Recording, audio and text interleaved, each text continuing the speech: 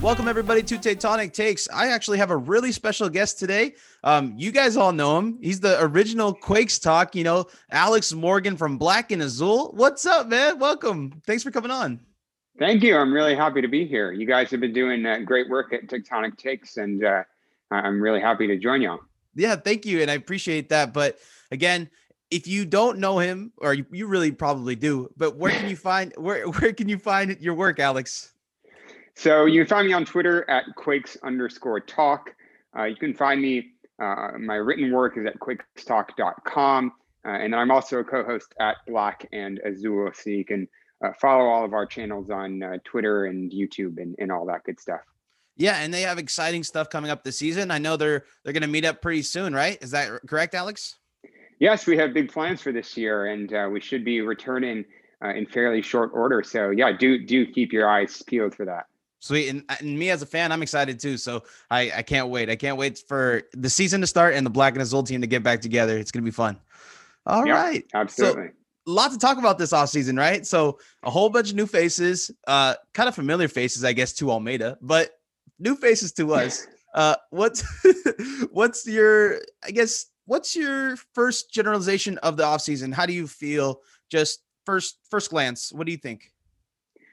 I would say my initial reaction is that I have been underwhelmed thus far with all of the business that the Quakes have done over the offseason. I think that they had a huge opportunity this winter to really take the team to another level. They were clearing a lot of contracts off of the books.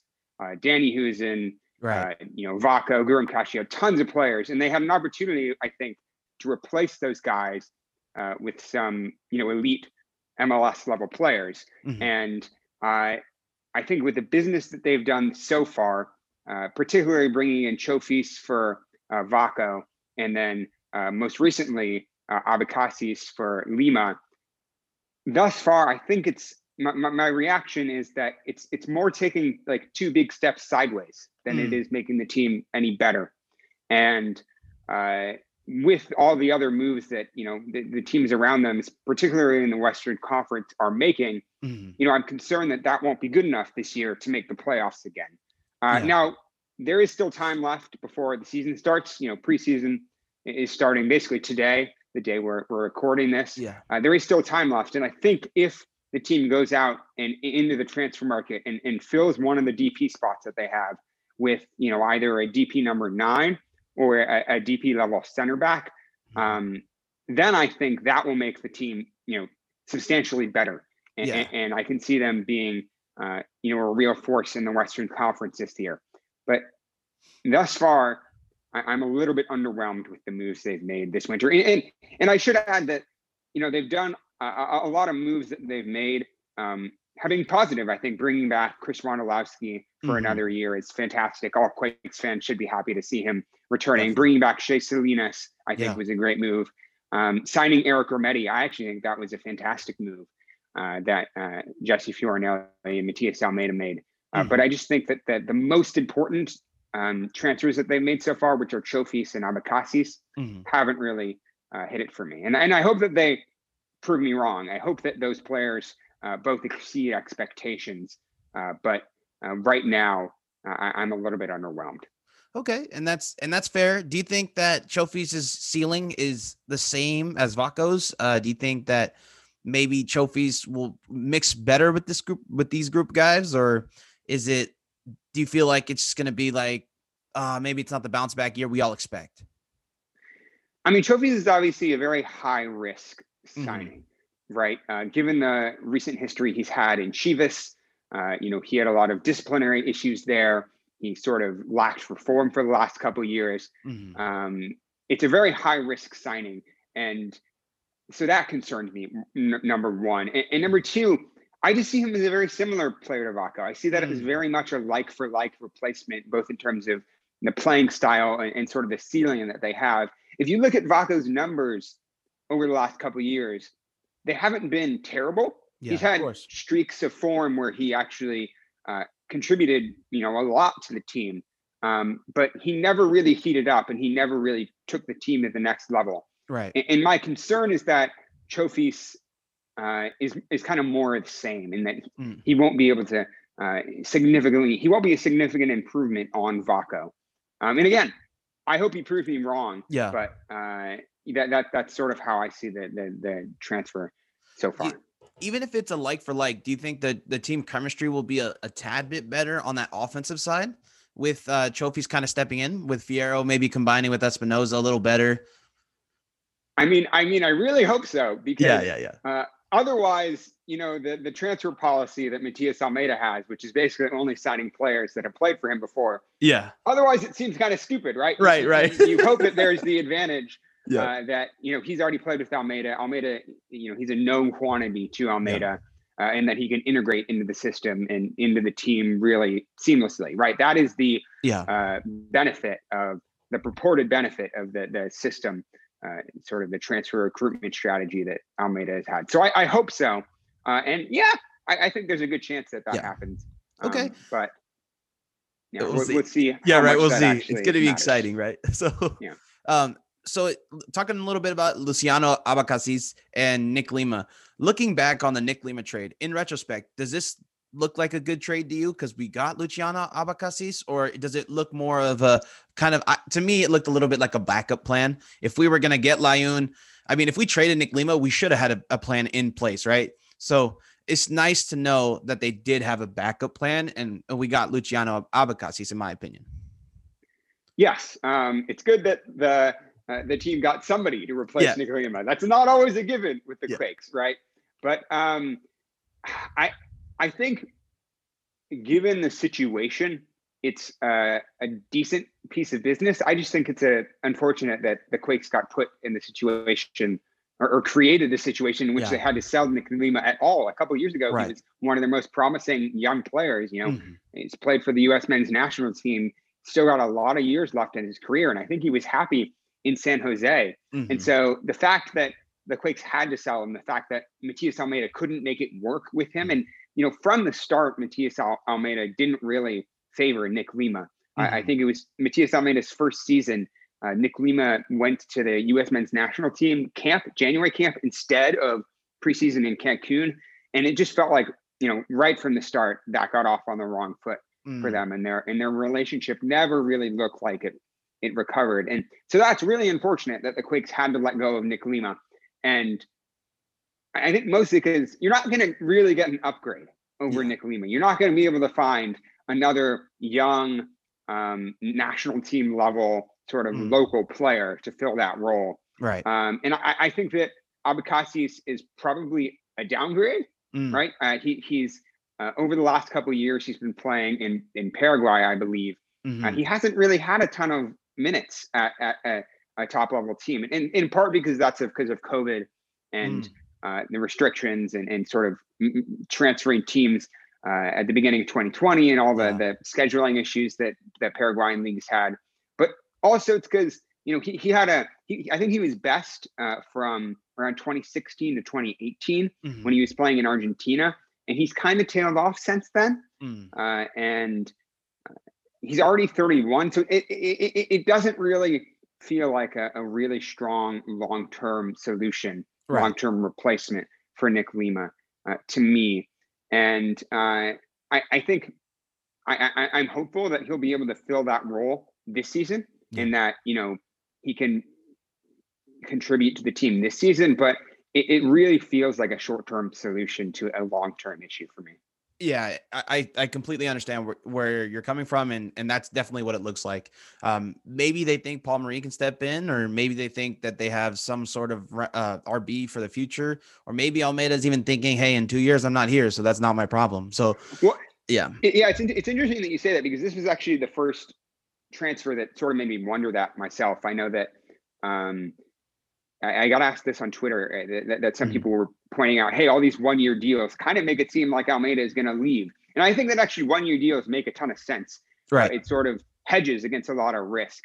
If transfers don't work out, if you have high risk players like Chofis, Right. or if you have a sort of lesser known quantities. I think Judson was probably the best example of that Yeah. when he came from Brazil a couple of years ago.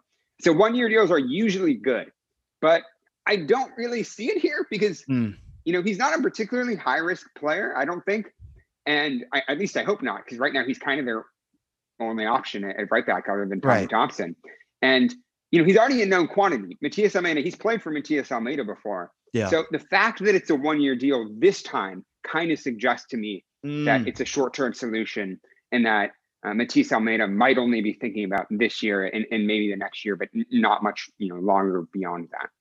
And and in modern football, if a coach stays at a club for more than 4 years, right, that's insane. So guys, start getting ready. Maybe Almeida's not here in 2 years. So, but who knows, right? Who knows? Maybe he likes San Jose, the quiet life. He lives. Well, he's talked about that. He does. Yeah. He absolutely does. Yeah. He has cited that as one of his main reasons for, enjoying it so much in San Jose. And I think also something that we haven't discussed, that hasn't really been discussed in the Quake community, is that I think it's a relatively safe place to be during the COVID pandemic in the United States. It probably puts him months, if not years, ahead in the sort of the line to get a COVID vaccine. Yeah, and it's a lot safer here than it might be if he played in other places in South America or Latin America.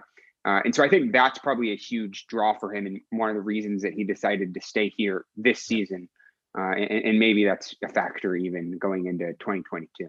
Yeah, and like you completely hit it on the nail. I mean, in South America right now, they're still lagging a little bit on the vaccine, so they're going to take a little longer to get back to normalcy, while the United States is actually killing it right now. I'm in Japan, but I look at the news all the time, and you guys are doing a great job with just vaccinating a lot of people. And you see people on social media like, hey, I got vaccinated. So it looks like things are turning around, and we might even see fans this year, right? I mean, maybe. I'm hopeful. Yeah. I'm hopeful by midsummer or by fall, we can see fans in stadiums again. I know that last season, I actually think the Quakes did a great job of getting fans into Earthquake Stadium via the sort of the drive-in program that they had, where you could drive in, watch the game on the lawn on sort of the big scoreboard, big screen at Earthquake Stadium, and so that was super fun. But obviously, it's not the same as having fans in person in the stands, butts and seats.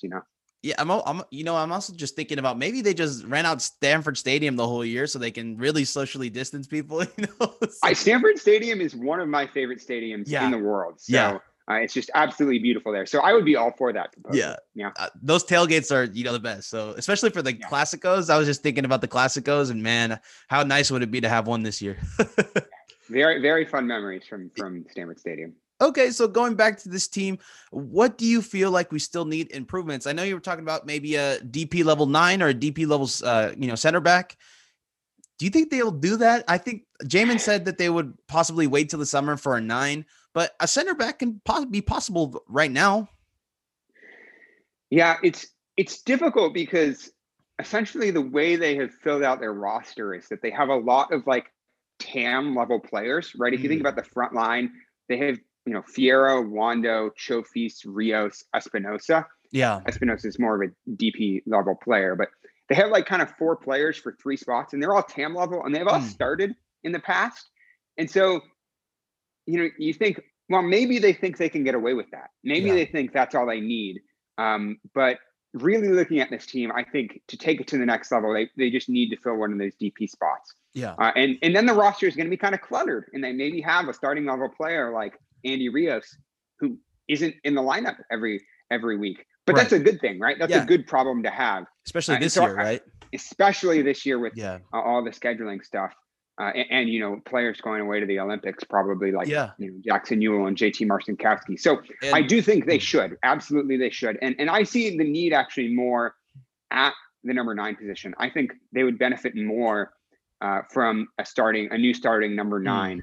And that's because I see the center back situation. I think they might be okay there.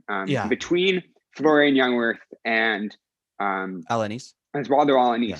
They actually put together a pretty decent string of performances in October at the end of last year when they sort of got their form together and they figured out the sort of starting lineup. They actually, I think, did pretty decently, and they allowed a little over a goal per game, but I wasn't particularly worried about their back line in that situation. And they also have Tanner Beeson, who did well as a backup. And then my one sort of hot take is that I'm hoping that this can be a breakout year for Jacob Akonurich. I know last season he played one game against the Portland Timbers, and I think it might have been a shutout or it might have been a 1-1 draw. I think it might have been a 1-1 draw. Yeah, it was a very low-scoring game. I do remember that. Very low-scoring game. Yep. The Quakes kind of controlled it, and they looked really solid at the back. And what was unfortunate is that he went out with injury that game. He went out with, I think that was the stage of the season where everybody was getting an upper thigh injury. Yeah, just a knock. Yeah. Yeah, he went out with an upper thigh injury, and we never got to see him again. But I'm really hopeful that this year, he can have a breakout year. And so I think in terms of a long-term solution, he could figure into that picture. I think Jesse Fiorinelli could be thinking, if I wait a year, 2 years, maybe Jacob Akonurich is the long-term solution at center back. So, if it really isn't working, then of course they should go out in the summer and sign, another center back. But I'm actually willing to give those 4 players a chance there. And I think they're more, prepared and set up for success than, the front line is. Yeah, at this moment. That's Tanner Beeson, Jacob Akonurich, and as well as Florian Neuwirth and Alanis, correct? Those 4? Yeah. Is that okay? Yeah. And yeah, I mean, Tanner Beeson, he's had some rough games, but he had a little stretch there where, maybe in 2 years, this guy could be our center back of the future as well. So who knows? We might have a Jacob and Tanner, pairing in the back. So we'll see. I mean, I don't want to rule it out. I think that he is a lot later in his developmental pathway. I think he's already like 23, 24. So I don't know how much more room he has to grow, but he already is, I think, a pretty solid backup. So I'm not worried about him at all. I think he'll probably figure into Fiorinelli's plans for the next 3-4 years at least. Okay. And then, so what's your starting lineup? If the season started today, what's your starting lineup today? Well, I think it's pretty straightforward at the back line. You got to have JT Marcinkowski, Flo Alanis, Abakasis, and Lopez. I think that's pretty nailed down already. So no Vega right there at all. Nope. JT Marcinkowski won that starting spot. We had this conversation a lot on Black and Azul last year. I mean, Vega will be the starter most likely when JT Marcinkowski goes away to the Olympics, most likely. So yes, Vega will probably get that starting spot back at some point this year. But JT is the long-term, person for that position. Definitely. So, And then we're looking at the starting now midfielders. Who do you have? Definitely Jackson Ewell and Judson. They've been phenomenal for the last, 2 years for the Quakes. Yeah. They formed a really dynamic partnership. And I think, I think they're locked in. I see Eric Remedi more as a backup. And he's a great backup to have. He started most of the last 2-3 years for Atlanta. And again, he will also step into the starting role once Jackson Ewell probably goes to the Olympics. Yeah. And that one's very likely compared to the JT one, but JT is probably going to. Yeah. They both figured into the they just announced like the qualifying for the qualifying games. They were both in like the 23-man roster. So that's a good sign for both of them. Cade Cowell was not, even though Cade Cowell was in, I think, the January training camp, he was not, I don't think, in the roster for the qualifying games today. So I don't expect that he will make the Olympic roster. Okay. I think Eric Remedi will fill that role once Jackson goes to the Olympics, and opening day, I think it's got to be Judson and Jackson though. Yeah. Okay, and then on the wings, who do you have? This is where it gets tricky. I think Espinosa is obviously starting on the right. I think he is a lock more than anybody else in the team. On the left wing, I think it's up for grabs. I really do. I think Carlos Fierro played well at the end of last season. I think he started to show signs that he could really claim that starting spot. But I think it's up for grabs. I think Cade Cowell could, if he's continued to improve at the rate that he has been improving over the last couple of years, I think he could make a significant case, a really good case for that to be his starting spot. And then Shea Salinas. I still think that Shea Salinas in a pinch could start on left wing. So my guess is that he'll go with Fierro, and then second in the depth chart is probably Cade Cowell. But I think that's one of the spots where it's sort of up for grabs. And some people have actually been saying, hey, the Quakes should really go out and buy another left winger. Some people are saying that that's a hole in the line. And I don't really see that, just because between the three of them, between Shea, Cowell, and Fierro, I think they've got it covered for now. But some people are a little bit concerned about that. I'm not so much so right now. And then in your attacking options, who do you have at your 10? And then who do you have as your striker? I mean, it's got to be Chofis at the 10, right? You're not going to go out and sign a player like Chofis and not start him at the 10. So I would be really concerned if it weren't Chofis, right? If it's not going to be Chofis, that means it's a total bust, right? Yeah. But I anticipate that it's Chofis, and then hopefully, fingers crossed, a DP9. If not, it's probably going to be. I actually really don't know. If they don't sign a DP9, I really don't know if they're going to start Chris Martelowski or Andy Rios. Right. And the reason is because Rios is much more of a number 10. He's much more of a. I think he's not a like for like with sort of Chofis, but they're kind of similar. He plays similar roles. So to have both Chofis and Rios would be a little awkward. I think so. I'm not entirely sure if they don't sign a DP9, who will start up top. My guess would be Rios, but it could be Wando as well. Yeah, and Andy Rios was kind of stepping into that Magnus Eriksson role at the end, where he was making those long diagonal balls. That was starting to happen at the end of the season. So he was looking okay in that role. So maybe he comes in as a sub for Chofis if he's a little tired, or maybe he's not on the best fitness and he needs to get subbed off at the 65th minute. Who knows, right? So it's great to have a player like Andy. I know people are going to hate this, but it's great to have a player like Andy Rios on our bench, right? So he could be a starting caliber player. I know he's really streaky at times, but I was rewatching some of his goals last year, and some of them are wonder goals. So maybe if he finds some consistency and score some goals, we can see some more goals from Andy Rios. Yeah, absolutely. And I think, as you say, that's a really important point, is that he can also play 10 if Chofis isn't fit, because there are definitely fitness concerns about Chofis. So I think that's really important to have him there as backup in that number 10 role. Right. All right. So what player are you most excited for in 2021? What player am I most excited for? Well, there's a lot of different ways to answer this question. I am really excited for Jackson Yueill because he's going to be probably going to the Olympics, and I would love to see him do really well on the international stage and sort of make a name for himself in this tournament. I think this is a huge opportunity for him to put himself on sort of an international stage and establish himself there, and potentially even, attract a lot of eyes from Europe. I think this is sort of his time if he wants to make that leap. So in that sense, I'm really excited for Jackson Yueill. For the Quakes, I've already said that I am sort of watching out for Jacob Akonurich, and also obviously Cade Cowell. I think Cade Cowell, made huge strides last year, and I hope he continues to make huge strides this year as well. So those are probably my three answers.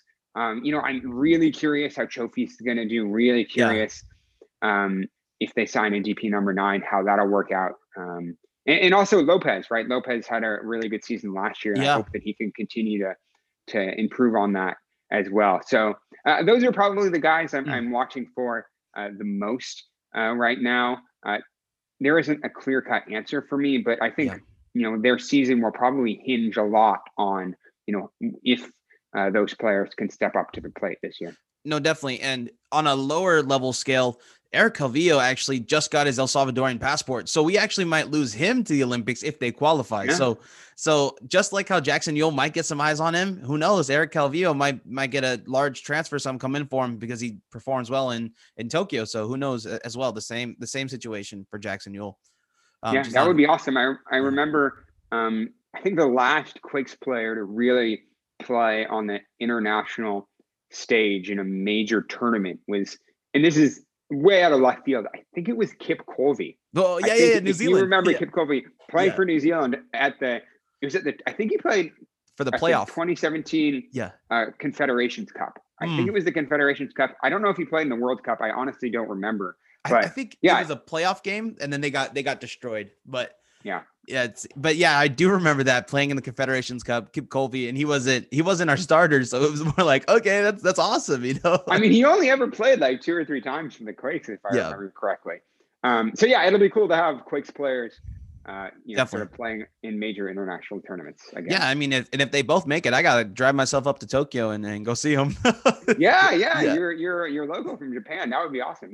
Yeah, I gotta get the Quakes community some insights. You know, hey, what's Jackson doing today? You know, camp outside of your team hotel. You know, right? Okay, where do the Earthquakes land in your standings? Probably tough questions. Yeah. Probably in the bubble again, probably in the 7th, 8th spot. Okay. In the Western Conference. Given that they're sort of, as I said before, made 2 steps sideways this year with the Chofis and Abakasi signings, I think they're probably right around the same place they've been really for the last, who knows how long, right? 5, 6 years, they've been right in that bubble. And I don't anticipate that changing. And I think with the DP9, they have a really good chance and are probably favored in my book to make the playoffs again. But they're definitely going to be fighting for that. They're definitely going to be in the bubble. Okay.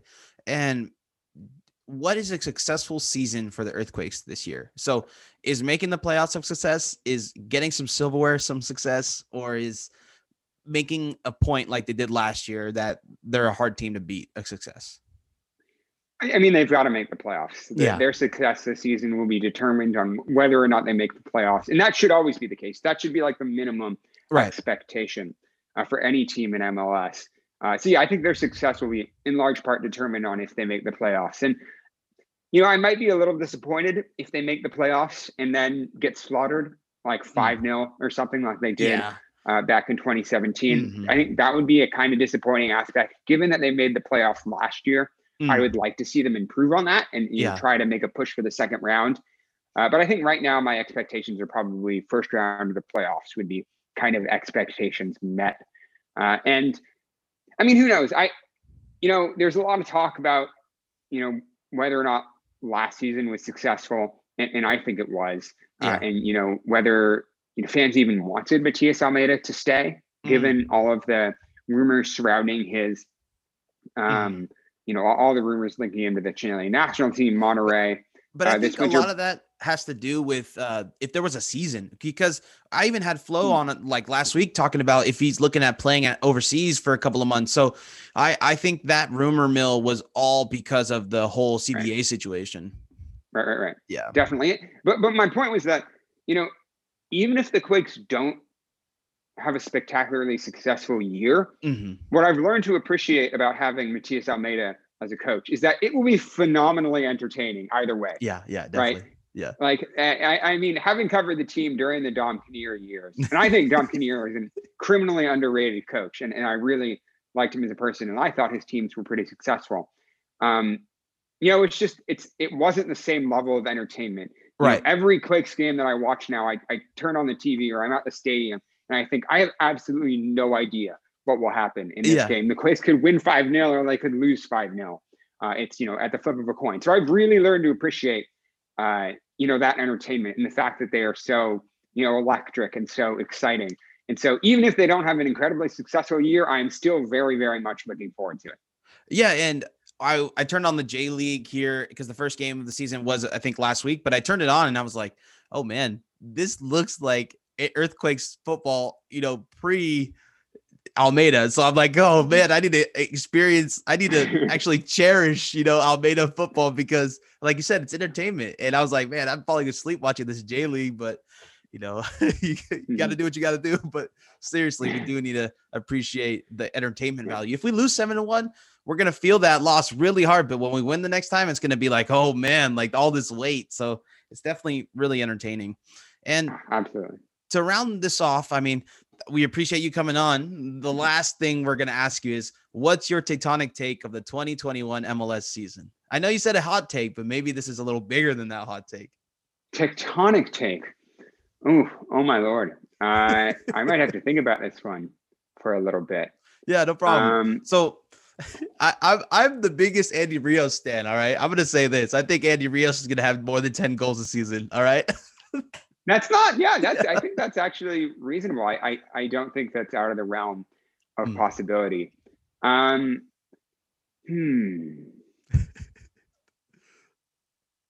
trying to think. Vega gets a green card. Oh gosh.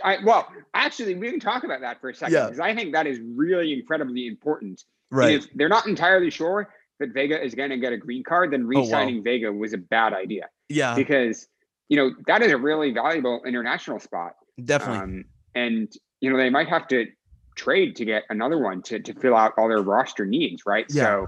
So, I think it's really important that Vega gets a green card, and it would be it would have a tectonic impact if he did not, definitely on the way that Fiorinelli tries to construct his roster.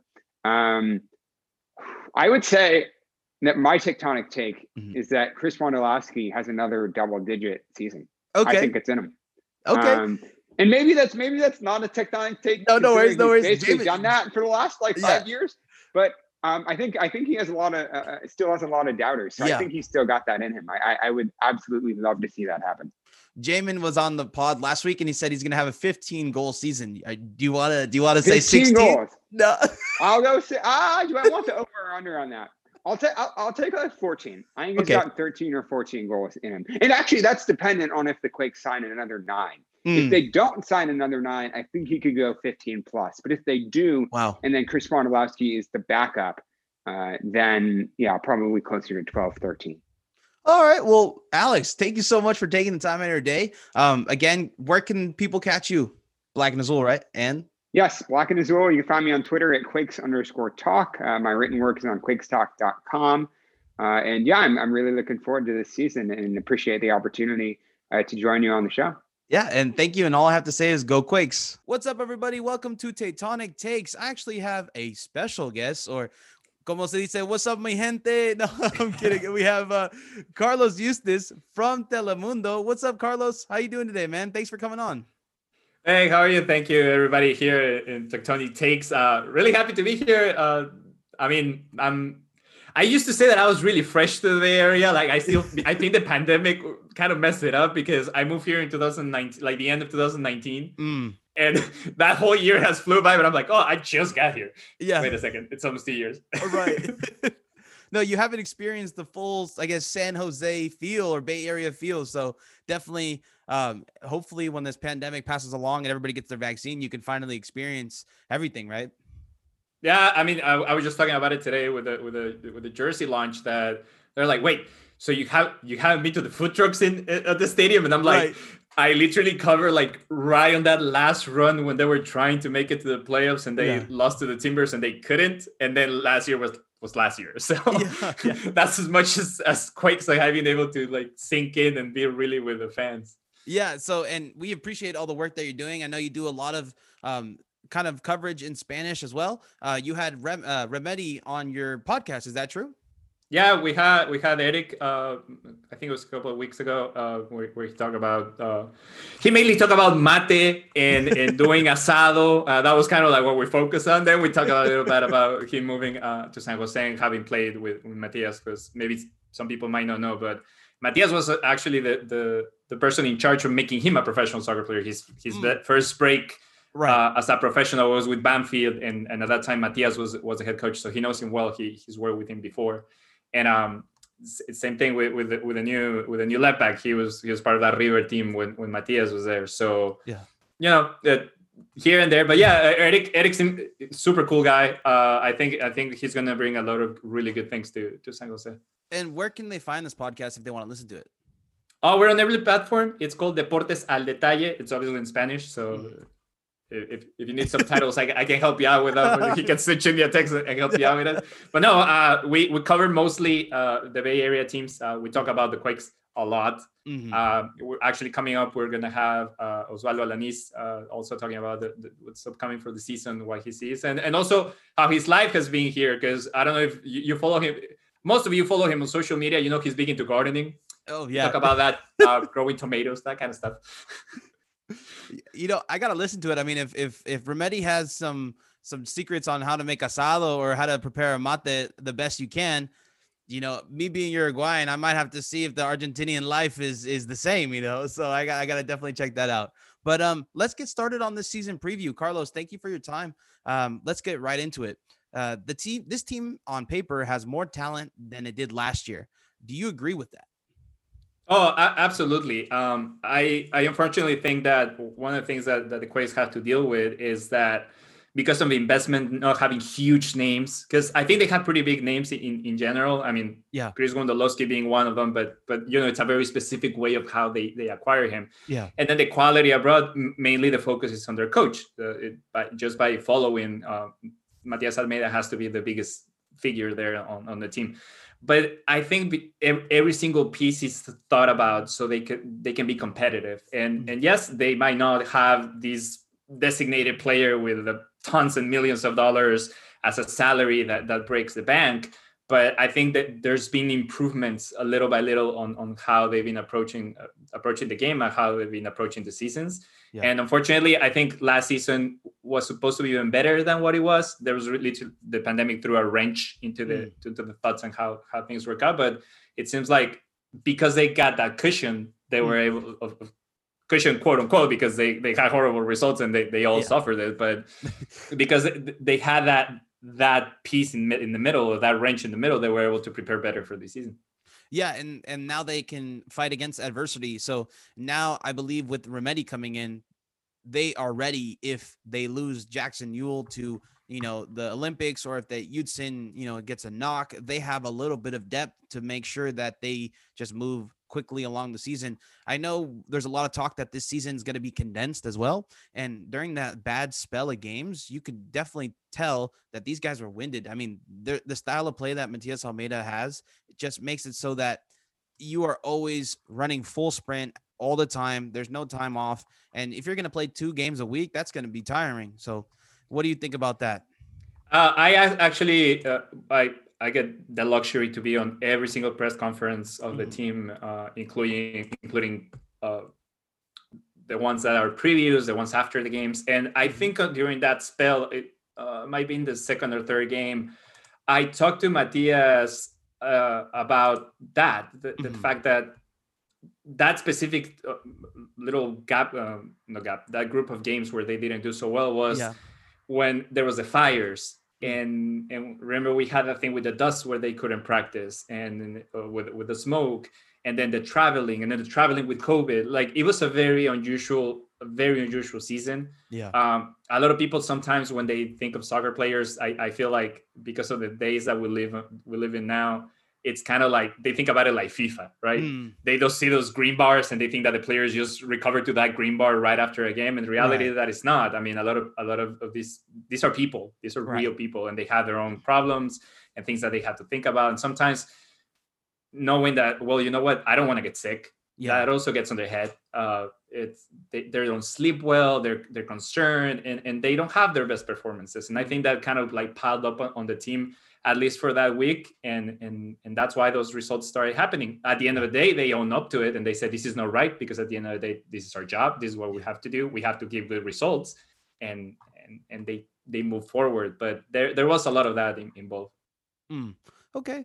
Do you feel like this team for 2021 still needs improvements? I think the main focus, or at least the main piece that is still missing, I think they need a quality striker. Not because you don't have one, because you have the best striker that has ever participated in the league, but it's not the same having Chris Wondolowski when he was 25 than Chris Wondolowski when he's just promising you, well, maybe I'll do one more season. Right. Well, maybe I'll just do one more season. If that's already in his head, obviously the performance can be a top. I think that's the one piece that they're still missing. I think JT Marcinkowski, and one of the things that I believe, and this is completely like my philosophy on how you build soccer teams, it has to be, I call it that you have to have a spine, and the spine goes through the middle. Your goalkeeper, your central defender, your number 5, your number 10, and your forward have to be top quality. Then you can surround them with other players. I mean, if you can be like Real Madrid or Barcelona, you can buy the best players ever, go for it. But if you don't, if you don't have that luxury, you have to make sure that spine, it's what brings you together, and then you can build around it. And I think right now JT Marcikansky has stepped up. He's shown, obviously, he's a national team quality player. He's on the running for the Olympics to even start as part of that U23 team. You have Osvaldo Alanis, that I think, even though he might not be the fastest player that you see out there, because that's another idea of like how the MLS functions. You have very speedy players, you have very fast forwards, and sometimes Osvaldo doesn't qualify for that. He has a lot of experience. He's played in Europe. He's played in Mexico. He's been part of the national team. So that helps you to build, and you can have speed around him, and then he can build that. Definitely. I think having Eric Remedi now, it's going to be a big plus on the center field, because it's going to help you to hold on and have that. And you saw it last season with Judson. Judson was running, doing a lot of that sacrifice running. Now you have somebody who knows tactically is a little more sound, and it will help you there. And that's, to me, that's the only. You have Christian Espinosa that, I think he'll move around that area. They're bringing Eduardo Lopez. I will see what happens with Chofis. He has a lot of talent, but he obviously hasn't lived up to his potential. But it's that center forward with Andy Rios and Wondo. Wondo makes it and brings those big goals when you need him, but you not necessarily can't rely on him for every game this season. Right. Yeah, and I think they are missing that. They probably thought they brought in a couple of young guys to maybe for Wondo to kind of groom them a bit to become this player in 2 to 3 years. But if they don't bring in a player, they either think Wondolowski can survive a lot of these games, or Andy Rios has a little more in him at the 9 role, or maybe they can convert Cade Cowell into that striker position, maybe once in a blue moon type of deal. But there has to be something behind the scenes where they want to try out first to see if this can work before we purchase a 9 striker, because it looks like they might leave that open for the summer window. And that might be the case that they want to try something out, but who knows? Maybe time will tell, right? Maybe Andy Rios becomes the starting 9 that we always hope for, right? With 10 qualities like he played last year, but it's time will tell with that one. All right. What is your starting lineup for 2021? I mean, the one that I think it's going, the one that I think it's going to be more than the one I want, because we all become coaches. But it's like, it's not that I'm gonna become a coach. I'm gonna go with what I think Matias is gonna be using. I think it's gonna be JT in goal for sure. Then in the middle, he's going to go with Osvaldo and Jungwirth. Hold on. What's happening? My computer started frozen. No worries. And then you think Abakasis on the right back? Yeah. Abakasis will start with Espinosa on the right. Yeah. Not Espinosa as middle. No. And then Marcos Lopez on the left. Lopez on the left. So it's Marcos Lopez, Abekasis, Jungwirth, and Osvaldo. Then you'll have probably Jackson with Remedi. Espinosa, most likely Carlos Fierro, which I think he has picked it up and he can play on that position. And then I think to start, and that will be the rotation, it will be Andy Rios and Wondo, or Chofis and Andy Rios. And I think that's more or less what's going to be like the solid build for the team. But, you're going to have times where you're going to have Tommy Thompson starting on that right back position, or he can even play that defensive mid position. I think that's something that he showed he can do. Yeah. And then, but to me, that's the starting one. Yeah. So even Paul Marie getting that number 3, right? He might actually even sneak into that starting lineup with that number change. I mean, they must think that they have a future in him, getting rid of Nick Lima and then bringing Luciano was on a 1-year deal. And it looks like maybe Paul Marie is the future. They signed him to a new contract. They gave him a new jersey. That's number 3. And possibly that could be the case as well. Maybe sneaking in there, but Tommy Thompson as well can sneak into that right back spot. I think that position is going to depend on the matchup. If Pavon ends up signs with LA Galaxy, if he ends up signing with them, I don't think we see Tommy Thompson at that right back position. I think it's going to depend on the schedule, and not so much who they're going to play. It's who's going to be fit, because I think that's one of the things that the team started running last. And Matias mentioned it, that there was a point where he was using a lot of the youngsters. Yeah. That's how Kate started breaking into the. That's how Jackson started. There was a lot of players that he was bringing into the lineup that he said, I don't want to bring him in the lineup when I need him. This is players that are supposed to be developed, and they're supposed to have, so he needs to have some more robust roster by the time this happens, because what you were saying before, there's going to be a lot of condensed games. There's going to be games like back to back to back, and fitness is going to be an issue. Definitely. So that's why you need somebody with experience to do it. So I think that's more what's going to rely on, more than I think maybe Tommy will be better on this game. I think it's going to be more like, this is my starting lineup, this is what we're going to go with. But obviously everybody else around it knows that you have to be ready, because if there's an injury, if there's a card, if there's somebody who's not fit, you have to step in. Yeah, and that's something that the Quakes have never really had. Like, good depth is something that this is kind of brand new to us as fans and as analysts, and this is something like, where there was days where we had Cordell Cato starting on the right back position, and then when he went down, it was who's up, like we'll just throw someone out there. But for right now, this looks like a team that's playing exciting soccer, and at least intriguing soccer. To talk about a little earlier, what you said is we don't really have that big DP signing. The guys that we do have, like Carlos Fierro, Alanis, and Chofis, they're actually pretty famous in the respective Mexican media. So it's we do have, actually, it's like we have good bang for your buck players. These are famous players that could eventually, their highest potential could reach a DP contract, but they just have to prove themselves. So it's nice to see that we're getting these guys on a cheap, especially Chofis. I mean, that was a player 2-3 years ago we didn't even envision getting at the San Jose Earthquakes, and we got him on a loan deal. So it's definitely a blessing to have a good player like him, and Carlos Fierro too, a player like with a great potential as him. Who's gonna have speaking a little bit about Chofis, who's gonna have your biggest bounce back season? Who do you think? What player? I mean, bounce back, it's hard, because I feel like they went on that kind of like dip when they had the bad results, but everybody finished on a high point, because that game on the playoffs was pretty spectacular, regardless of what happened on the PKs. Just the fact that they were able to come back and push it. I want Chofis to have a bounce back more than who I'm expecting it. I think it's his potential was used. All those good moments that you saw with Chofis that people talk about, and when they thought that he could be the next thing for Chivas, was with Matias at the helm. Once Matias left, Chofis just kind of like diluted, and he had the problems that we know off the field and all those things.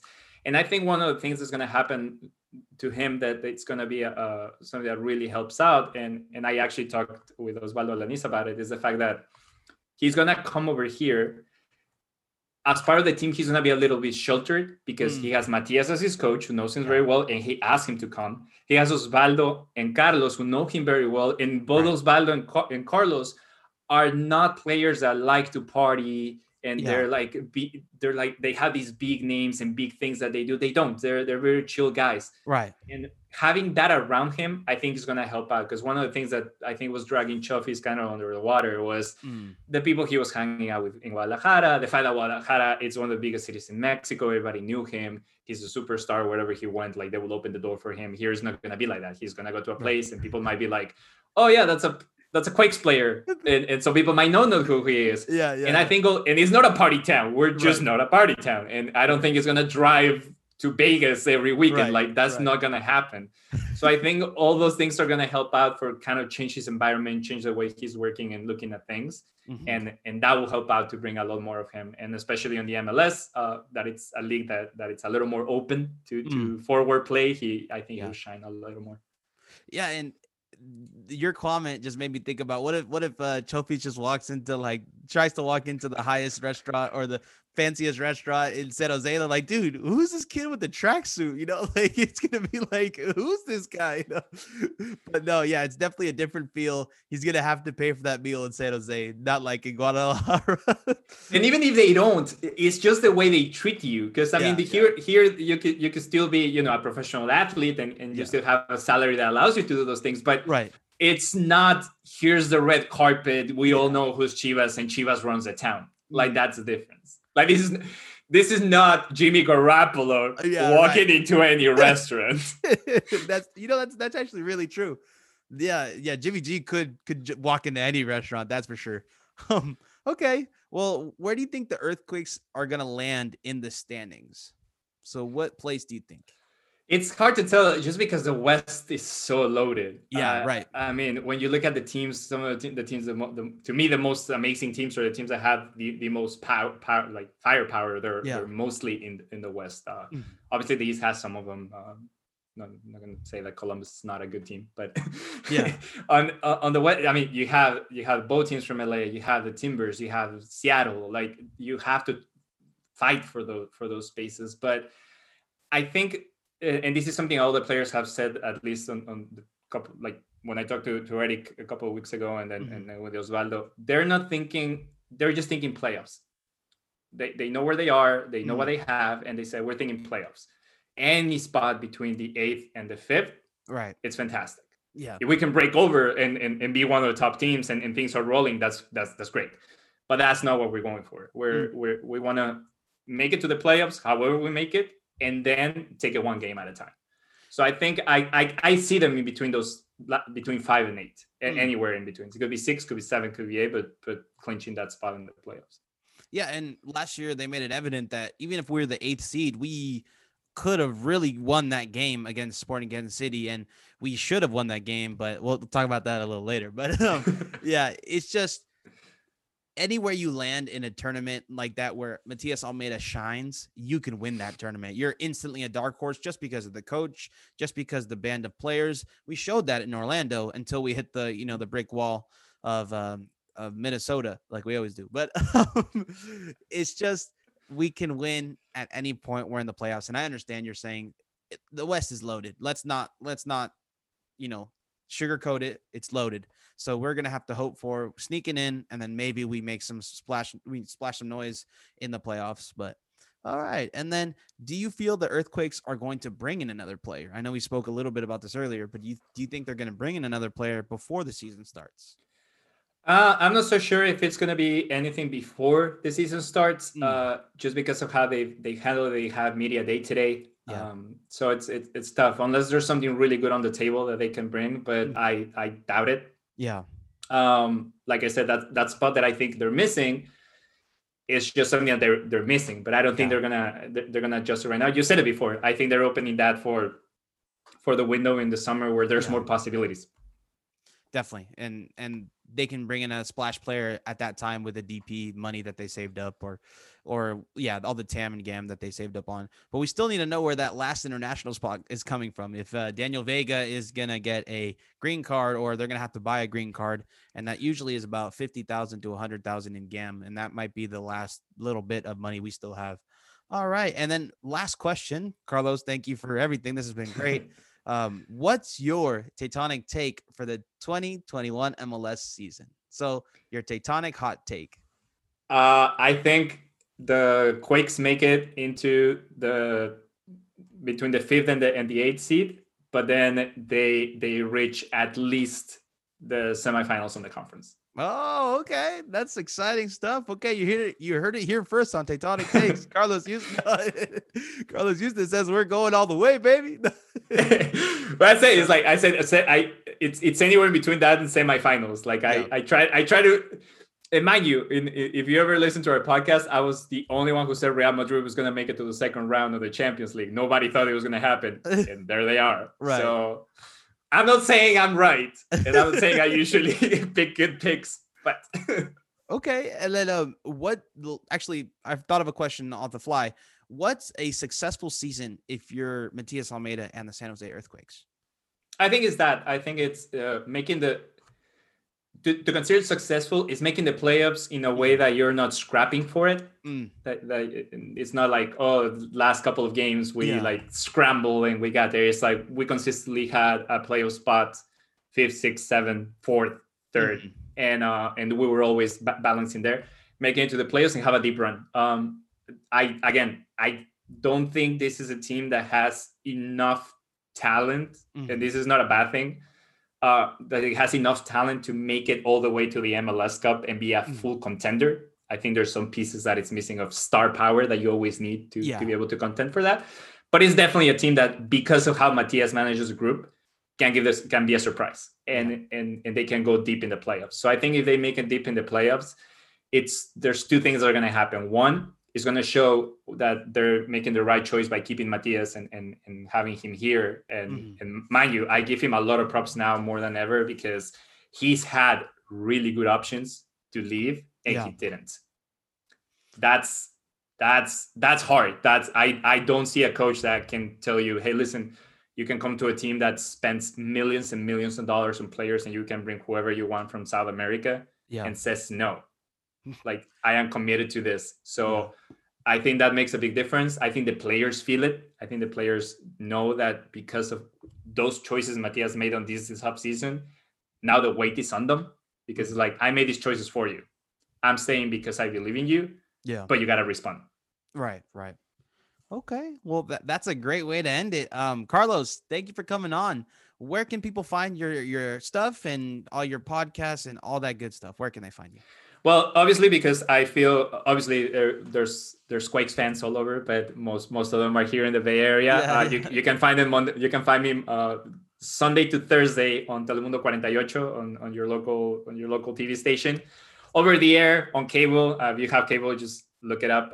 It's 2 in some channels, it's 48 in another, 19 in others. So just keep looking for that Telemundo 48. That's every day. And obviously on social media as Carlos Justis. Justis is YUSTIS TV. And that's everywhere. That's on Twitter, Instagram, Facebook, TikTok. Yeah. And right. Your beautiful TikTok. Wait. Show us the jersey. We forgot about the jersey. The famous right TikTok here. Jersey. It's right here. We have it. I'm gonna I haven't worn it. I've been flashing it around all day, except for the TikTok. Yeah. But I'm gonna put it on. Okay. We got to put it. I got to see. This is the jersey reveal right here for Tectonic Takes. Oh, look at this. I mean, this worked for them worked for them in 2001, right? It's 20 years later. Maybe hopefully the history repeats. Yeah. I mean, we need that magic. I mean, we need that juju. We need everything we can get to get a little run in there to maybe add that third star. We should have 4, but we'll talk about that later. But no, and it's really funny because if you think about it, again, I'm trying not to give a lot of hope, but that season when they switch, this organization switched because they switched ownership at that point. They brought a new GM. They brought Jalop, who was the head coach as a new head coach here. Matias is already here. Yeah. But then they brought players that it kind of seems very similar to what's happening now, because Jimmy Conrad came back from Europe. Jeff Agus came back from Europe. Yeah. And then they had Landon Donovan, who made the big splash, but he was a younger player that was not doing well in Bayer Leverkusen. Right. So, I'm not saying it's exactly the same, but there's certain things that match with that 2001 season. Hey, Carlos Fierro wasn't doing good, so maybe he could be our new Landon Donovan. Hey, world champion in 2017 and bronze ball on that U17 World Championship. So, it's possible. The quality is there. Okay. Well, Carlos, thank you for coming on, my man. Thank you so much for bringing that jersey and showing the world the reveal. But we appreciate you taking the time in your day. And all I have to say is go Quakes. That's right. Go Quakes. And we'll see you next time. Take care. Hello. Welcome to another special episode here at Tectonic Takes, part of the Beautiful Game Network, sponsored by Roughneck Scarves. This is Ivan Ornelas, and I'm here with Phil Leyva from Quakes After 90. How are you doing? I'm doing all right, man. Thanks for having me on. Yeah, no problem. We've done some great stuff with Quakes After 90 already. They're friends of the podcast, and we enjoy listening to each other's content. So The only thing better than listening to each other's content is creating content together. And with the MLS season slowly but surely approaching, it's going to be a fun one tonight. Yeah, for sure, man. I was, as soon as you guys contacted me, I was like, yeah, I'll be there for sure. So I'm glad to be on it. Yeah, we really appreciate that. We're excited this will be our first full MLS season as a podcast. We started shortly after the MLS is Back tournament, which feels like a year ago. And now, even though it's Still a little less than a year ago, but it feels like ages ago. Yeah, well, I mean, time it's going to go by quickly. Next thing you know, you'll have been doing this for a number of years, Yeah, and you'll be talking about players who your listeners are going to be like, "What? I don't remember that guy at all." Like exactly. So, yeah. We'll get a good night's sleep, and then it'll be the playoffs tomorrow. Yeah. I don't know about that, but we'll see. We'll see. So. All right, so here we go. So what do you got on the docket, man? All right. So we got a couple of Quakes related questions. I feel like most of them are Quakes specific, but we could also some of these answers we might draw comparisons to other teams and stuff. And then we'll close it out with a bit of a macro perspective on like how we think the league's gonna go, like which teams we're gonna keep an eye on this season and stuff like that. Okay. All right. So first thing I got for you is, do you agree or disagree with the following statement? This team on paper has more talent on this roster as it stands for this upcoming season than it did for 2020.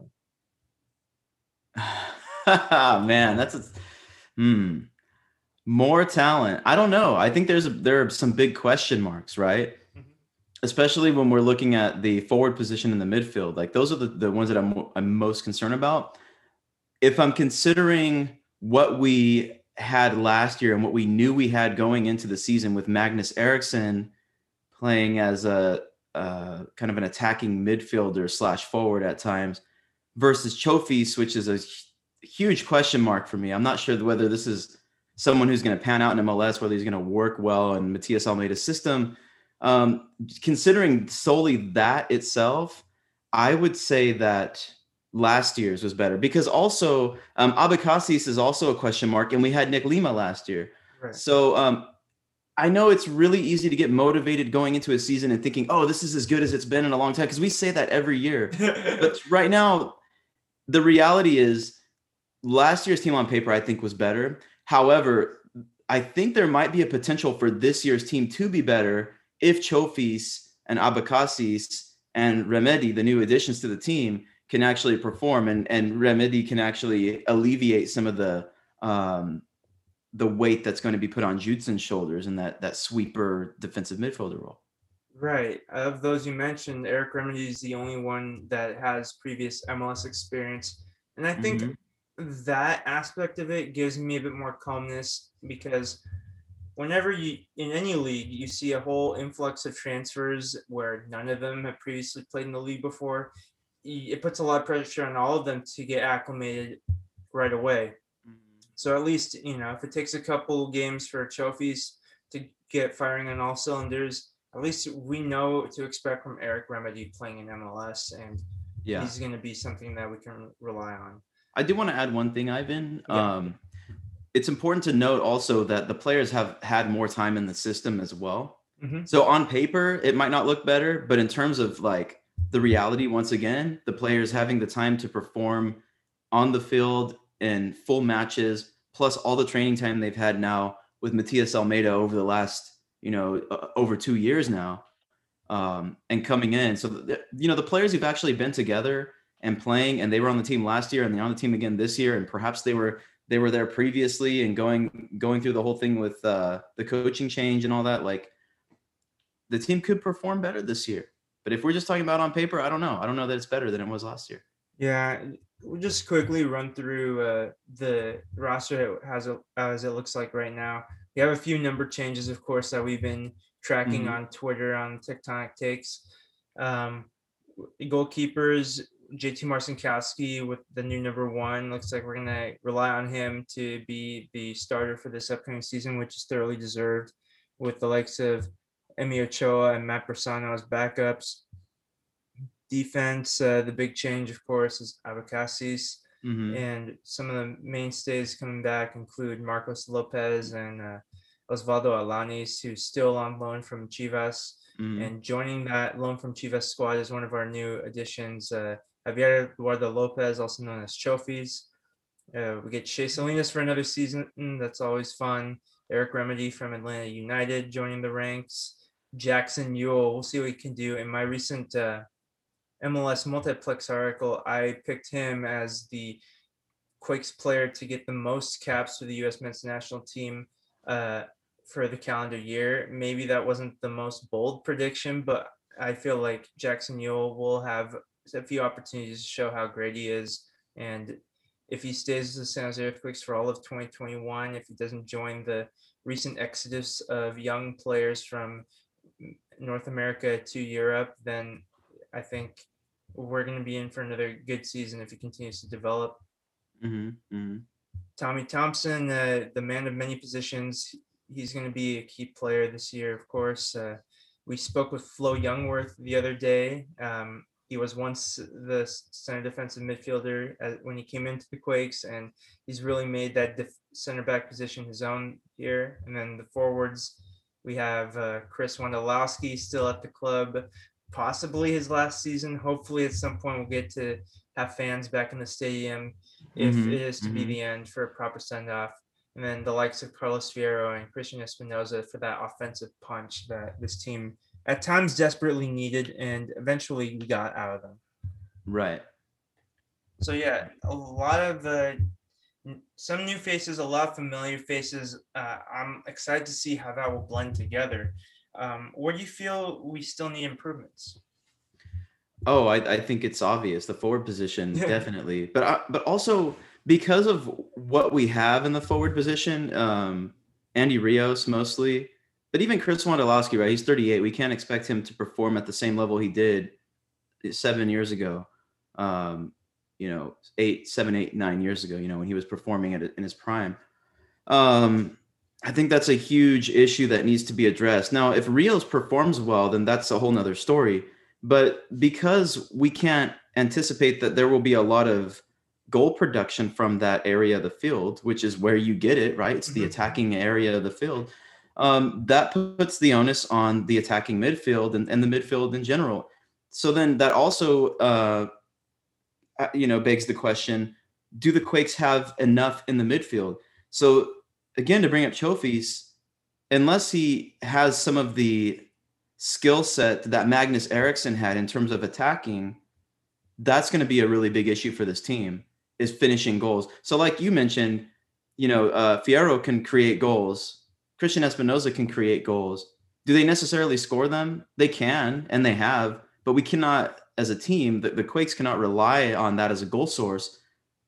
If Andres Rios doesn't perform well in the forward position, that's going to leave it on the attacking midfield. So I would say those two areas particularly, and I've kind of heard other people mention too, this is kind of the chatter I've seen on Twitter, is that the center back position could be an issue as well.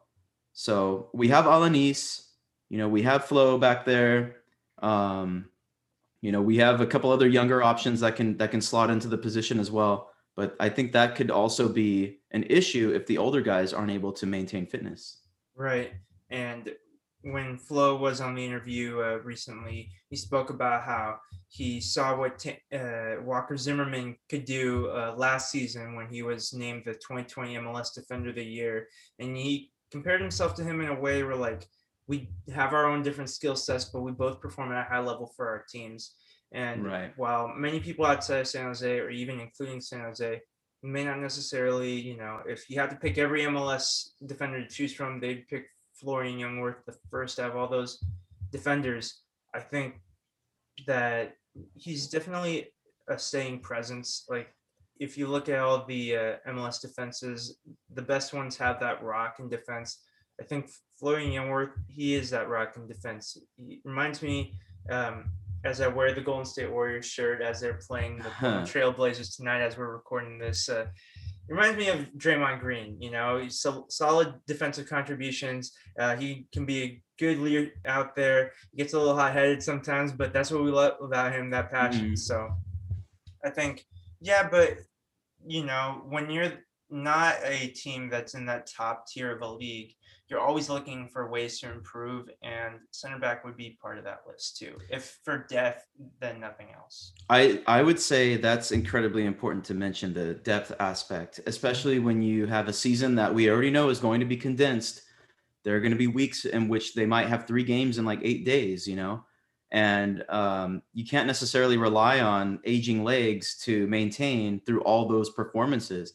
So if we're looking at the depth right now for the center back position, I mean, I'm looking at the roster and I see Alanis and Youngworth, right? The two that I mentioned already. Right. And then we have Tanner Beeson and Jacob Akinurich, who and I Casey believe. Wells, if you want to go that deep. But what other depth is there? It's a position of extremes. We got the veterans and we got young players. You don't have too much in between. And no, there's not. Whereas with the midfield, you've got Judson and Remedy that can kind of go back and forth in the central defensive part. And I imagine that when Jackson Yueill is out, I should say, because like you mentioned, he's going to be capped for the U.S. men's national team. They will have something to put in there that could be, I don't want to say comparable because Yueill has a really impressive skill set that is not easily replaceable, but Remedy might be able to step in there. And then there's still, I think, a lot for Eric Calvillo, maybe even Gilbert Fuentes to show in that position as well. So I kind of feel like the bigger issue might be if we're comparing those parts of the defensive formation, defensive mid and center back, right? Where we need strong sweepers, where we need people to recover, who are very fit and, I hate to say it, but younger, because like, if you're going to stay in shape over a short period of time, you're going to need really quick bounce back, to prepare for the next game. And so I think that's going to be an issue to consider. There is going to be that, that center back depth. Right. But, maybe Tanner Beeson steps in. He got some reps early on because Matias Almeida his hand was forced to play some of these younger guys. And perhaps they have that in-game experience plus the training experience over the last couple of years in this system, that it's not as big of a deal as I'm making it out to be. So it's just a matter of, seeing what happens when the teams are on the field. Right. I think with Tanner Beeson and Jacob Akinurich, we saw them appear in a few games. And with those young players, you do want to see that involvement increase as each season passes. But you don't want it to go from like 5 appearances to 25 and hope for the best. You have to have a bit of a plan. Sure. Speaking of plans and lineups, if you had to pick your starting lineup for 2021, what would it be? Okay. So I think the back line is, well, first of all, let's start with the goalkeeper, right? JT Marcinkowski has to be your starting goalkeeper. He's the best. As soon as he stepped in last season, there was a change, a noticeable change in the team. And he organizes the back line really well. You can hear him. He's like really vocal, especially with, during COVID, there wasn't a crowd, so you can really hear the voices around the stadium. Like Marcinkowski is you could tell he marshals the team really well from his position. So JT is going to be the goalkeeper starting in my system. If we're going to go with the back 4 next, I would say at left back, you're going to go with our new signing, Luciano Abacasis. And then the center backs are going to be Alanis and Youngworth. Right.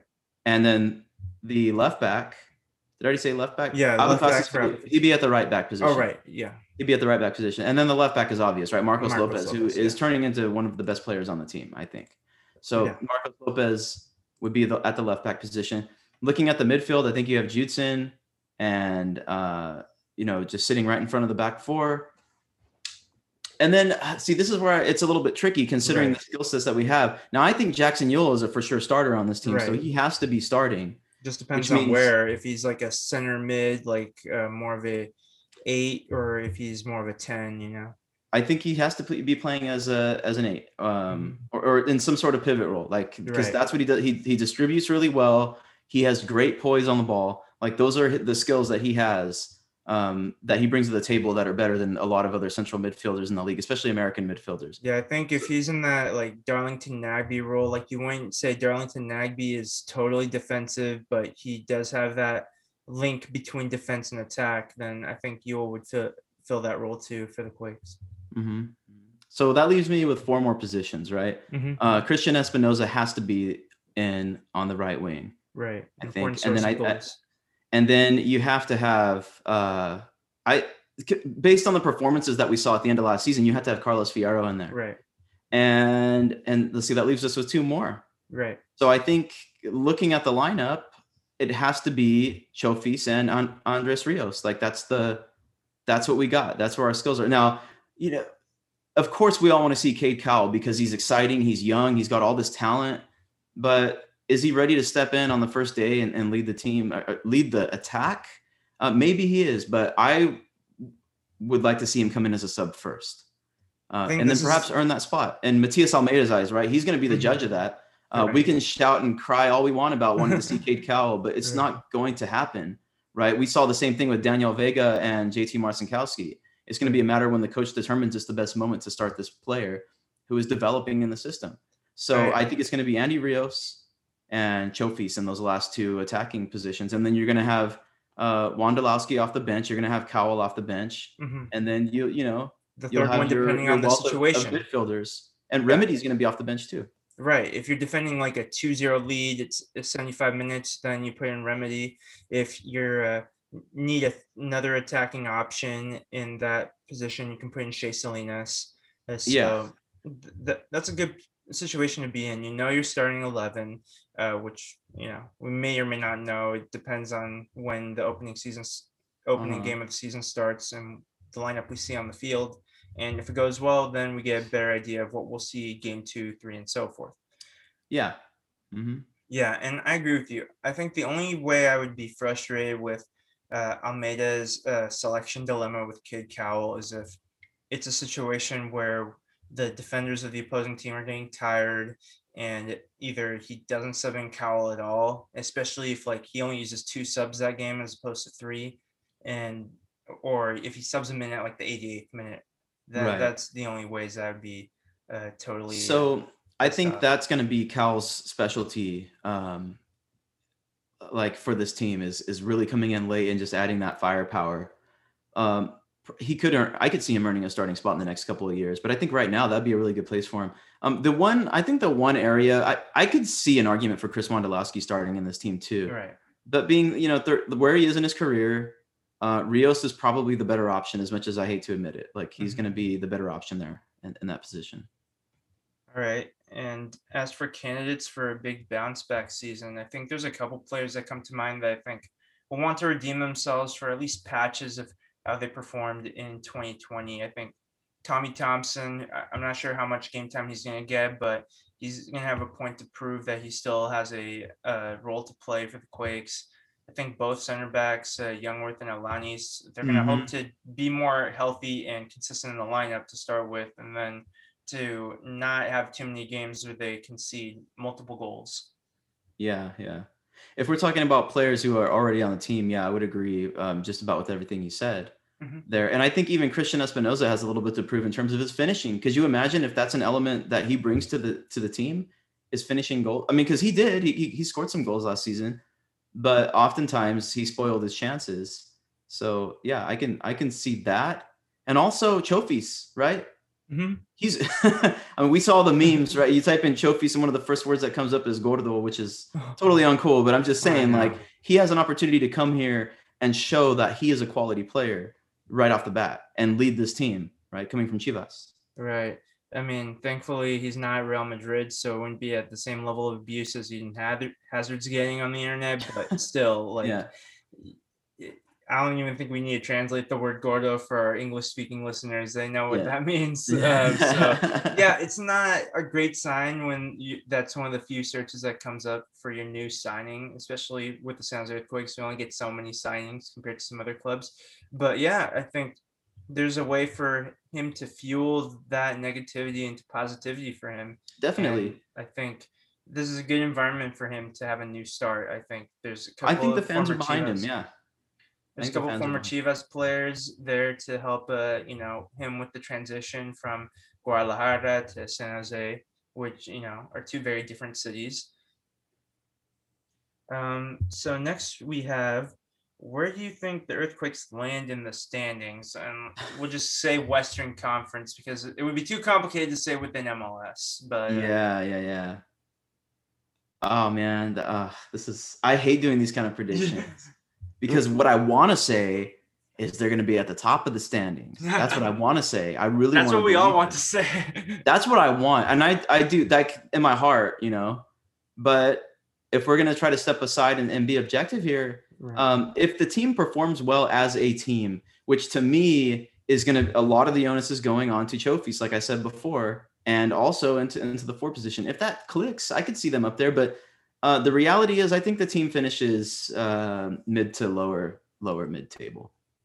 I would be happy with mid-table. Like mid-table is a great place I to think be. that's pretty optimistic. I mean, I'm a Quakes fan, and I would say, but I could see them finishing lower for sure. There's a lot of competition in the Western Conference. I mean, right. You have the LA teams. I know the Galaxy are trying to bounce back, and LAFC is going to be good so long as they have Bob Bradley as their coach. You've got Portland, Seattle. I mean, it's just stacked in the Western Conference. So yeah, if you're to say that 5 of those spots are going to be, if 5 of those 7 spots, according to what I'm looking at, it's looking like the top 7 from each conference are the only guarantees to make the playoffs this season. If you can think 5 are going to be chalked up with Sporting Kansas City, Minnesota, Seattle, Portland, and LAFC. And that only leaves 2 spots left for the rest of the Western Conference. For who knows what LA Galaxy is going to look like, if they're going to be a mess again or they're going to get their crap together. FC Dallas, they are doing great at producing youth players, but can they produce players to stay for MLS? Austin is a wild card, of course. Colorado Rapids, they have a lot of exciting young players that they're going to be tough. Yeah. No, they do. We didn't even mention Sporting Kansas City, right? Which was one of the better teams in the league last season. So, exactly. And then Minnesota. I mean, they've been playing incredibly under Adrian Heath. He finally got some talent, and they've just been solid. Yeah, I don't see the Quakes surpassing these teams. I would love to see it. I want to be clear about that. I would love to see it, and if it happens, man, I'll just be like right up there with every other Quakes fan cheering them on. And I'm looking right now like 7th or 6th place at the best, and maybe like 8th or 9th. We have 13 clubs in the Western Conference coming up. So like there's a couple I don't think we'll be worse than Real Salt Lake or Houston Dynamo, but I think that's the only guarantees I would give. I don't know, man. I don't know if those are guarantees, but time will tell. Right. I can see the Quakes landing at 8th place. Yeah, 8th place, I think. I think that's my official prediction. I hate doing predictions, but that's my official prediction is the Quakes land at 8th. It'll be kind of disappointing. But you know what?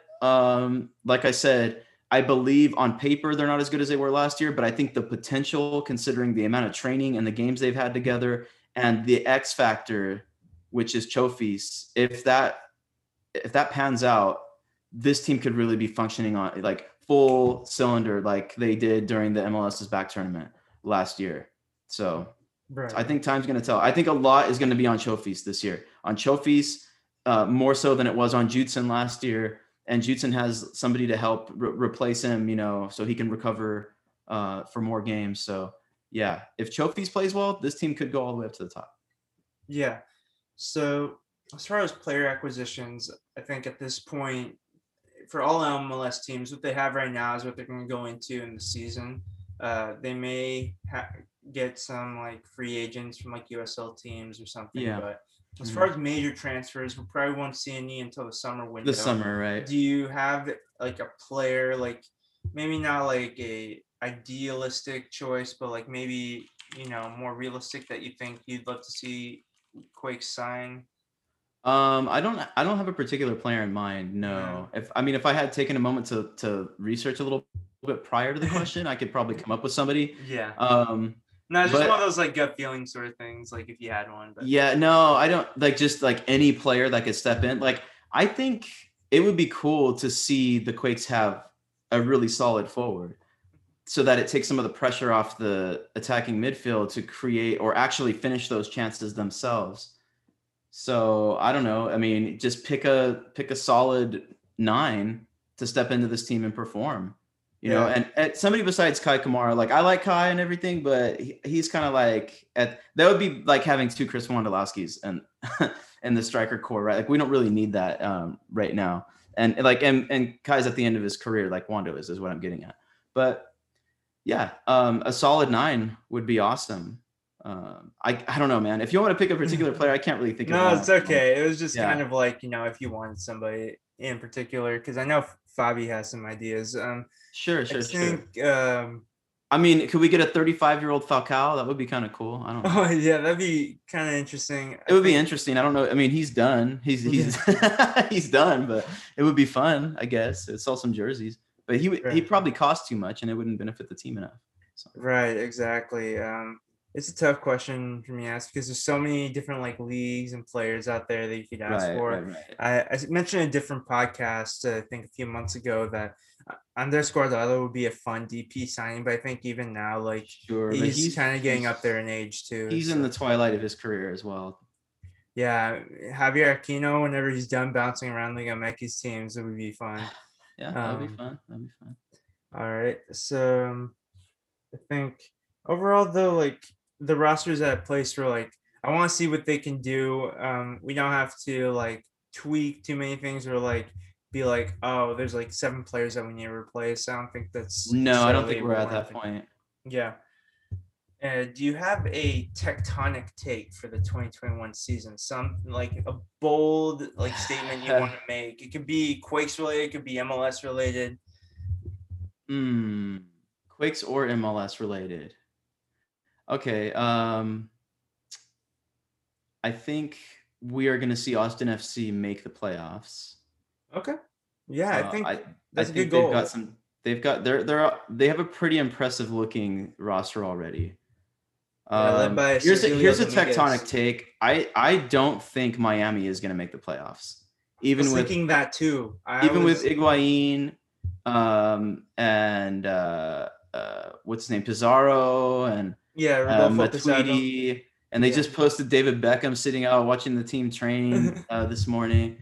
I don't think they're going to make the playoffs. I don't think they're good enough to make the playoffs. I think there are way better teams in the Eastern Conference. I think they're a bit like an unbalanced squad. I think that could be a bit of a roadblock for them. I think my tectonic take is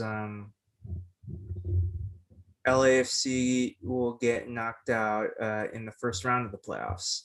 Okay. I don't know why it's going to happen, but I feel like LAFC, they have this kind of feeling that they deserve to have more success than they already have. And like, they're a great team, but even if you're one of the best teams in MLS, you still got to remember LAFC has only been in the league a couple years. So they still got plenty of time to get their first MLS Cup. That's a pretty big take. That's a pretty tectonic take that you got there.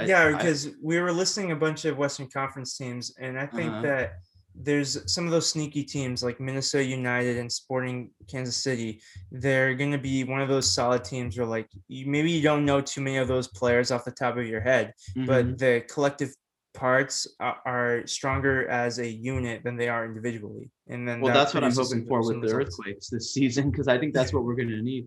I mean, and even if the Quakes bring in a designated player, I would rather have somebody who's not a huge name at this point, considering we're under Almeida's system. And have a bigger impact and actually contribute to the team, right? So maybe that's why I couldn't think of any players that I would necessarily want, because if you were to just take somebody that I hadn't heard of but found success in Argentina and was one of the top players in South America, and you brought him in and he fits into the system perfectly, well then that's what I want, rather than bringing in somebody who's a really big name who's just going to sell jerseys and might not contribute to the team.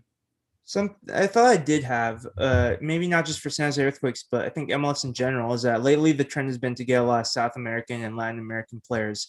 And I thought back to in the 2000s, particularly the early 2000s, MLS had strong ties with Australia and New Zealand. We were getting players like Ryan Nelson, Simon Elliott, Tim Cahill, and so forth. Right. Even recently, Seattle Sounders, they won an MLS Cup with Brad Smith. I think with young Australians in particular, I've seen a lot of them, they've made the jump right away from the A-League to like some prestigious European leagues. And a handful of them have been able to transition, but some of them get lost in the shuffle. So I'm thinking the A-League is a growing league too, along with MLS. But if they went from A-League to MLS and then they've seen the pipeline, the MLS to Europe pipeline has been a bit more successful lately. I think that would be interesting. I think there's some young players in Australia that I think could be interesting. Just thinking of if Daniel Arzani, he went to, say, New York City instead of Manchester City, he'd be an interesting player to see in MLS. So that'd be an interesting route to take. Yeah, I think there is a lot of untapped talent there, but I do feel that, or I believe that the A-League is still years behind MLS. Yeah. And my preference would be for MLS teams to continue to develop their talents through their players, their talent through the academy system. Right. Rather than have to rely on anybody, let alone Australia, New Zealand, or anywhere else in Oceania or whatever, Polynesia. But it's like, I think I want to see the talent come. And then in terms of like contract management, budgeting and everything, I think it makes a lot more sense for the Quakes to be able to do that. Plus, you don't have to worry about the international issues, which aren't just sports related and contract related and team related, but there are also issues that come up in terms of the players. Can they even come here to the States and get a green card, or can they get a work visa or whatever? So there's so many questions surrounding that. So yeah, if there is a pipeline that's established, then I would say yes, I would agree with that. But I think right now it's looking like it's Argentina. Looks like it's that pipeline. Oh, definitely. It was just a thought I had. Sure. Also, speaking of more local talent, I think Gilbert Fuentes is also another player for San Jose Earthquakes that we're gonna look forward to. He can be another one of those, like, maybe he won't play in as advanced of a position as Kay Cowell or Siad Haji, who we haven't mentioned yet, but I think he'll give us some good minutes throughout this season. I think it's possible. Although I think Eric Calvillo has a lot to show still. Right. And I honestly, if I had to pick between the two at this point, I would say Calvillo would be the one that we're going to see more often. Yeah, but he's more established. Fuentes has potential. Got to give him that. Right. And he's shown some talent. So right. See it.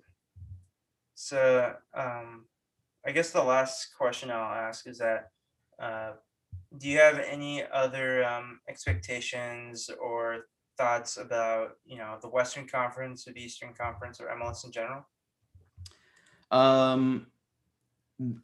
Just general MLS stuff in terms of expectation. I think we might see a blockbuster move at some point this season that we don't often. I'm hoping that maybe we'll get a name that takes us into the next phase of MLS.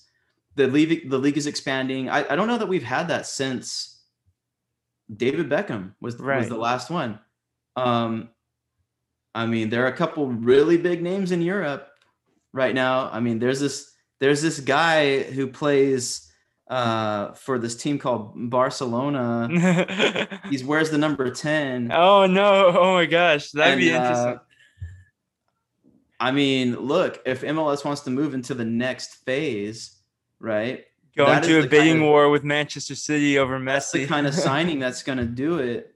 Oh man! Although that would really shake up the league, something to that extent. But I think that would be, I mean, just an idea, like you were saying, since we're spitballing here a little bit, something like that. I think it's more likely that we would see number 7 from Juventus come over here to the United States to play before we see Lionel Messi.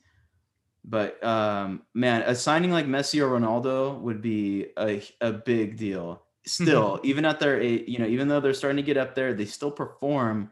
They're still some of the best players in the world, right? If not the 2 best players in the world.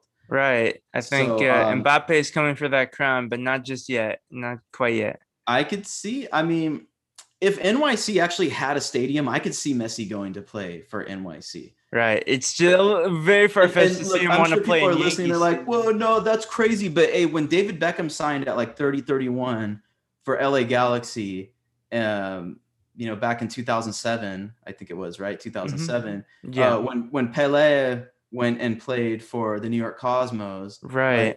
Those were like huge. But also, there's a place for American soccer that we're starting to see exist that hasn't yet been fulfilled, right? We're starting to see American players make it in Europe and play in the top leagues and start on those teams. Like, people take that for granted. Newer soccer fans, people within the last 10 years, they watch the game and then they turn on their TV and they see Christian Pulisic, right? They see guys starting for but that's like insane to me, because even the best players when I first started watching soccer were like guys like Landon Donovan. And where did he end up going? He went to Everton, right? Where did Clint Dempsey end up going? Fulham. He ended up going to Fulham. Exactly. And I had a brief stint at Tottenham, but Tottenham wasn't the Tottenham that we have today back then. Yeah, it wasn't Harry Kane's Tottenham. No, it certainly wasn't. And there were some guys that played minutes and big leagues. Brian McBride, right? We had Steve Cherundolo played all that time in the Bundesliga. Nobody DeMarcus Beasley had some Champions League runs. Beasley had his time. So yes, but the point I'm trying to make is that they weren't playing for the best teams in the world. Right. In the best leagues in the world. Like Weston McKennie is right now for Juventus, who is arguably the best team in the world. He's playing for them, and he's starting for them regularly alongside Serginho Dest on Barcelona. Serginho Dest on Barcelona, right? The fact that like I even left somebody as obvious as that out of the conversation tells you all you need to know. But we're taking this for granted. So if you think it's kind of a joke that I bring up the big names to come and play in MLS within the next year, consider that. The game is shifting in this country. And I think it's a big move. It's a big move to have the United States be an ideal place for guys to come and ply their trade, even if they're in their 30s or whatever. I think where MLS is headed right now, I think that even if Don Garber will never admit it in a million years, I think there's a bit of a acceptance that we could be the North American Eredivisie or Argentine Premier League or the Brazilian Serie A, where we have some talented players and we're developing them for Europe too. I think that USA and Canada as well. Canada is, having one of their good spells of producing a lot of great players themselves. There's a renaissance going on right now with that. But we're going to see more and more players from, North America and Europe, and MLS will have a big say in that. And I think there's some big competitions this year, such as maybe the Olympics qualifiers, World Cup qualifiers that are going to be a showcase, not just for those young players, but also a lot of those young players come from MLS. It'll be a showcase for the MLS clubs themselves. And there will be more and more eyes from around the world watching as, people start to connect the dots and realize, Weston McKennie and Reggie Cannon, they came from MLS youth academies, stuff like that. Yeah. So the talent's coming along. I think that's so interesting what you said about some of those other leagues like the Eredivisie and the Netherlands and the Brazilian leagues. And I think MLS is creeping up. And I in terms of like generational fan support and pure talent, I don't know that MLS is on par with a league like the top Brazilian league. Right. But I don't think they are, but they can be similar, But it's getting there. It's certainly getting there. And some of the squads that play in MLS can beat the squads that play in Brazil. And some of them can do it handily. I know like last year's Columbus Crew, for example, can probably have beaten a lot of those teams. But you know what? There's still a way to go. And first of all, like MLS needs to be beating the Mexican teams before we start talking about, putting them on that level. So right. And I think also people don't understand, people who aren't MLS fans, they try to belittle them saying, oh yeah, they're worse than like the EFL Championship. And I go like, okay, sure. The EFL Championship is littered with players who have played in the Premier League at some point in their lives. That's a good league just because it's not the Premier League. It's like, no, I don't care. The MLS is MLS. It's still better than MLS. That's like good. Yeah. But it's not the insult that they think it is. Like being an MLS fan, like you acknowledge that the MLS is a good league, but there are other good leagues out there. Exactly. It's not just the Premier League that's better than us. There's a couple more. We humble ourselves, but we're proud of the product that we follow and we invest our time in. Agreed. I totally agree with that. Yep.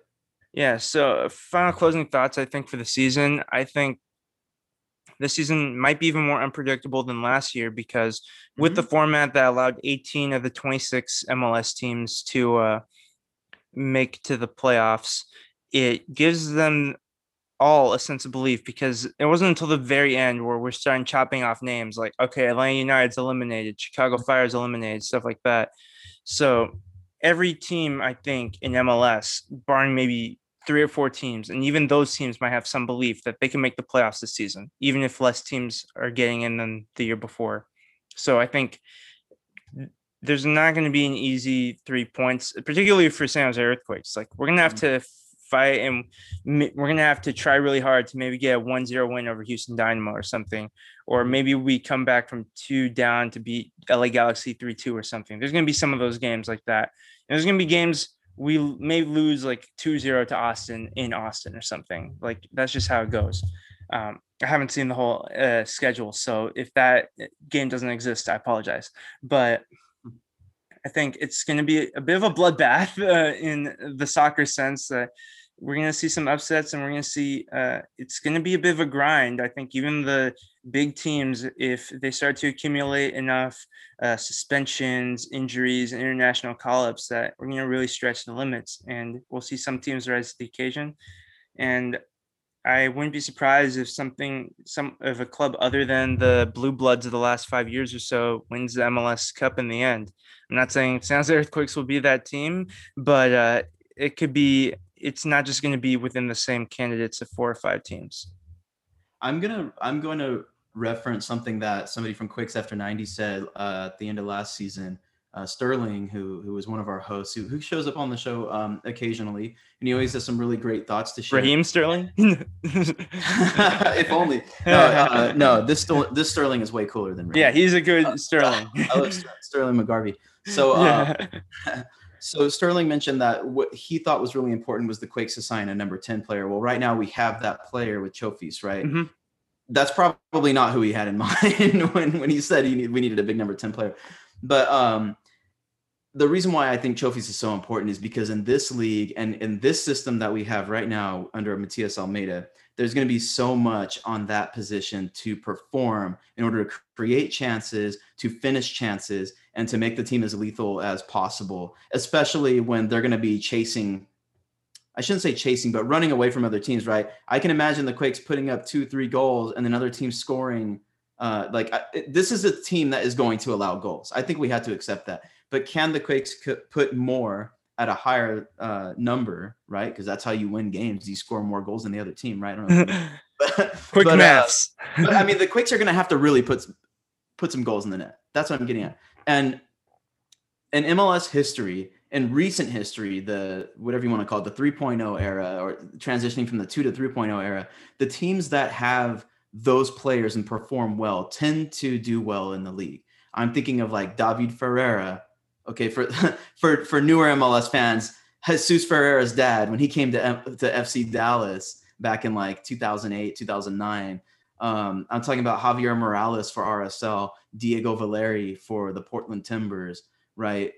There are certain players at that position that completely change the dynamic of the team and make it a winning team. Zelarayan for Columbus Crew last season, right? As good as they were, without him, they probably wouldn't have won the cup. As much as Dom Skipper from Quakes After 90 loves Yossi Zardes, and I on him too. I think he's a good player. They don't win without Zelarayan. Wow, it's tough being a Yossi Zardes stan on the internet. So it's tough, man. So I hope the Quakes make a big signing and bring in a forward in the summer. Mm-hmm. I think that's really going to help, but they need Chofis to perform. The expectations have got to be high, and he has to meet them if the team is going to do anything this year. If they're going to make the playoffs, if they want to shoot for the MLS Cup, or dare I say the Supporters Shield, like that's what they're going to need.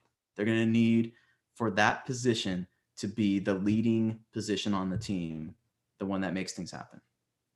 All right. So I think that's a really good way to end this podcast. Thank you for your time today, Phil. Always appreciate the conversation. And this just got me even more pumped for the upcoming MLS season. And even if I'll be spending the next few days watching the soccer leagues that are available, there's no replacing MLS. So it's going to be a lot of fun. Thank you. Agreed, man. Thanks for having me on, Ivan. I really appreciate it. All right, that'll do it for us tonight with this special episode of the Tectonic Takes podcast. We'll be having a few more of these where we talk to other of our friends in the Quakes community and preview this upcoming season, because we all have some different perspectives of what we're looking forward, and that's what makes this even more interesting. Like, people bring up different things that I wouldn't have even considered if I didn't have these conversations, or you may not have considered if you didn't listen to this. So I'm hoping you're enjoying it. Have a great rest of your day or night whenever you're listening to it, and take care and go Quakes. Quakes.